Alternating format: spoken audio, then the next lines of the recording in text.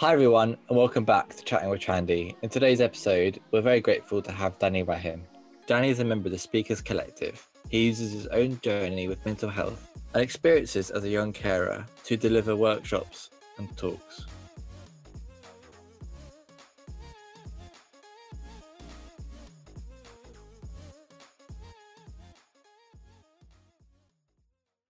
Why don't you tell us a bit about yourself, Danny?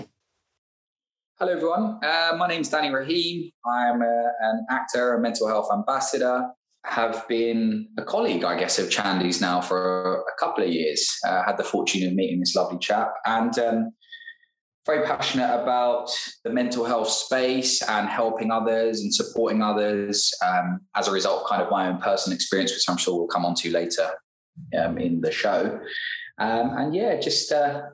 Has become my little bit of giving back and a little bit of kind of purpose to give back and help and support others after my particular experience. And other than that, a little hobby of mine, I'm learning to fly at the moment. So just working towards getting my wings so I can fly little planes. And I think that's me for now. I love that. And so how long have you been sharing your story on stage? So I've been sharing my story for about 3 or 4 years now. I sort of came into it just completely randomly. A friend of mine who was a speaker at the time, who was quite a kind of prolific mental health ambassador, advocate, who I actually went to drama school, a guy called Johnny Benjamin, one of my dear, dear friends. And we left school, we were living together.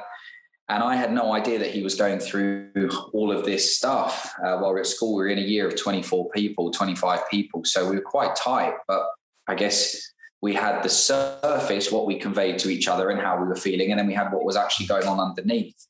And it was only till we left drama school and we came back like a year or two later that we both kind of realized the extent of what was going on at home for both of us. So Johnny asked me one morning, he wasn't feeling great and he was scheduled to go in and deliver a talk. And he asked me if I would join just for a bit of kind of moral support. I said, absolutely. Went to this talk. And at the end, one of the guests at the talk said, Danny, would you mind standing up and just sharing a little bit of your experience with Johnny, being at drama school together and essentially so close and yet so far. So I said, yeah, no problem. And then a few people came up to us at the end of that talk and said, that was really, really powerful. 2 young men, opening up and being quite vulnerable. You should think about kind of, we'd love to have you in our company, or you should think about kind of like putting something more formal together. So we did that, and it's kind of all gone from there really. And I've been all over the country, been all over Europe, and talked about my own experience, my experience with mum, who has bipolar disorder and emotionally unstable personality disorder. So growing up with someone with quite severe mental health illness for a number of years, and then myself. So I'd say all in all about 3 years. Been kind of going around delivering talks and training to schools, universities, the NHS, anyone we can speak to, anyone that we can support really, or anyone that I can. I love going and spreading the message. And as we know, mental health affects 1 in 1 of us. It's not just 1 in 4 people who have a mental health diagnosis. Yeah. And I know that that's something you're quite passionate about and stuff. And so when you're up on stage, what is it you talk about? What is it that motivates you to help change that stigma? I think it's mum still fluctuates. So mum has good days and bad days. She has good weeks, in fact, good weeks and bad weeks. And fortunately for the last few months, she's been very, very good. And I'm so grateful, because the last 10 years before that were very, very rocky and tumultuous. And but I think I went back to mum a couple of years ago when this started. And I said, Mum, I went to a university. I can't remember one of our first, I don't know if it was Loughborough, I can't remember, and I was just talking to some young adults, some graduates or soon to be graduates, about the importance of kind of looking after yourself and putting yourself first before potentially looking after your mum or your dad or whatever, and life as a carer. And I had 3 or 4 people come up to me at the end and just say, my experience was identical to potentially their experience or very similar to it. And then when I went back and I said to my mum, this is what, this me going to, she was just like, she was amazed. And it was kind of like everything that we have both been through, or we have been through as a family, was worth it, because mum, it just sort of, it had a purpose. So mum's struggle, my struggle, what we had been through collectively, it now had a bit of purpose and a bit of meaning. And so I guess that's what drives me. I had a request come in the other day. It was for the NHS, and they were just like, look, we don't have any money at the moment. Things are tight. And I was like, look, don't worry. This is not about money. This is about helping people, and so I'm going up to speak to 250 nurses. And for me, that I can go to mum and say, the NHS that have looked after you for so many years, I'm able to go and give something back. And that just fills me with joy. And so, that's kind of what keeps me in it, is knowing that I didn't, or mum hasn't suffered in vain for nothing, or what we have been through has not been just a waste. It all is for something. And it sounds, just from hearing you speak about it, that you're quite reflective on the whole situation, that you like the experience you've been through and where you are now. Has there been any challenges, especially when getting up on stage and being so open and so honest in what you're talking about? Has there been any like challenges that you've faced along the last couple of years of you sharing the story? Yeah, I think it's less when I'm getting up and I speak, because I think once I'm there and the honest story comes out, it's very, because it just comes from a very honest, sincere place. I talk very openly and candidly about my experience. But I think what has been a problem or a frustration for me is initially getting into some companies, although there's this, it is we're so mentally aware and we're happy to talk about mental illness. I have noticed that companies are still very, very apprehensive about getting people in to talk about mental health, whether they're worried about, if he or she starts talking about mental health, everyone's going to be coming with all these mental health issues and it's going to cause X, Y, and Z. Like, when you go deep into the numbers, you realize that actually supporting people earlier is preventative, and it actually saves businesses a lot of money. And, I've had it a few times where one of the talks I deliver is called Improving Mental Fitness.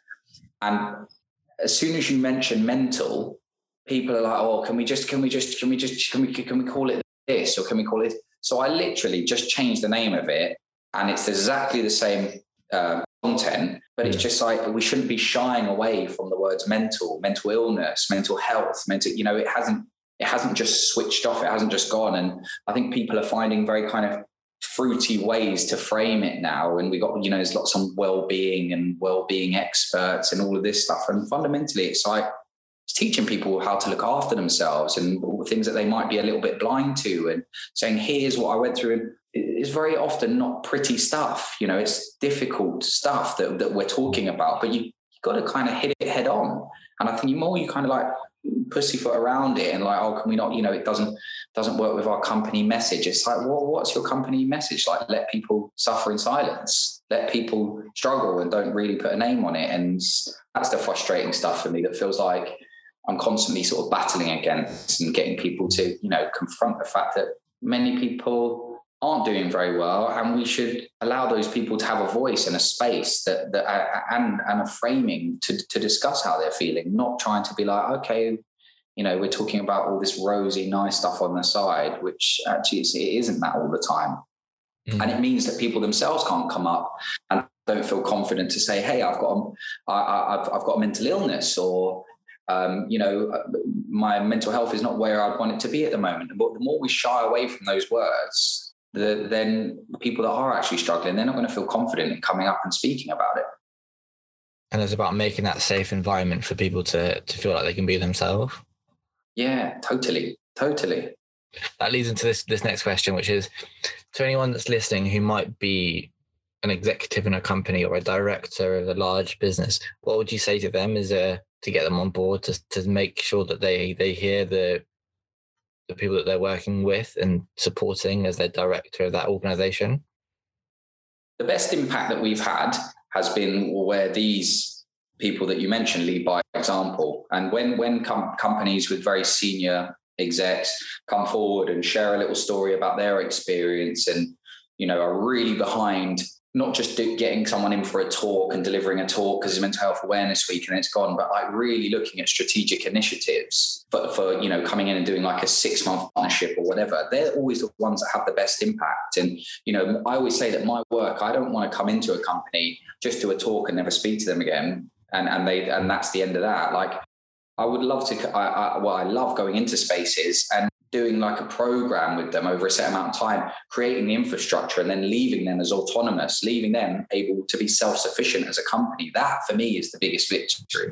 And actually there are a lot of companies that are getting on board with that, but it's always like they wait for 3 or 4 other people to do it first and see everyone do it as like the guinea pigs. And they're like, oh, this really works. And actually productivity is up, and actually our employees are less stressed. And I see these numbers every day, and it's not rocket science, but I think sometimes people are a bit apprehensive. But yeah, in summary, lead by example, show people that it's okay to talk, be open, be free, be honest, because people that are working their way out there, they're very generally very apprehensive about talking about how they actually are because they feel that it will hinder their progression. That's a very common thing that I come across. And it's actually, that would be illegal to be prejudicial towards someone who's got a mental health issue or, is not doing very well. So, but people don't know that. If you could go back to when you started sharing your story, if you were to go back and be able to speak to the person that you were when things might not have been too great, what would you say, given the journey that you've been on and where you are now? Start talking sooner. Because actually when I started opening up and sharing my experience, in a strange way, it was cathartic. I felt like that there was a release, but I never went to go and speak to people to be like, hey, like you're taking me for a therapy session. But the more I spoke about it, the more I made realizations and the more I understood things, and I could be honest with myself about how I was feeling. And then someone would say, oh, wow, that's really tough, Danny. Like, do you know what? I had that, like my gran passed away, and all of a sudden you find this alignment.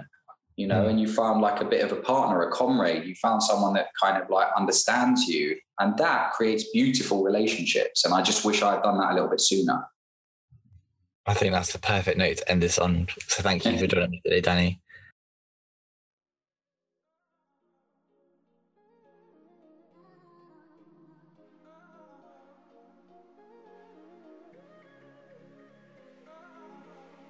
Thank you to today's guest, Danny.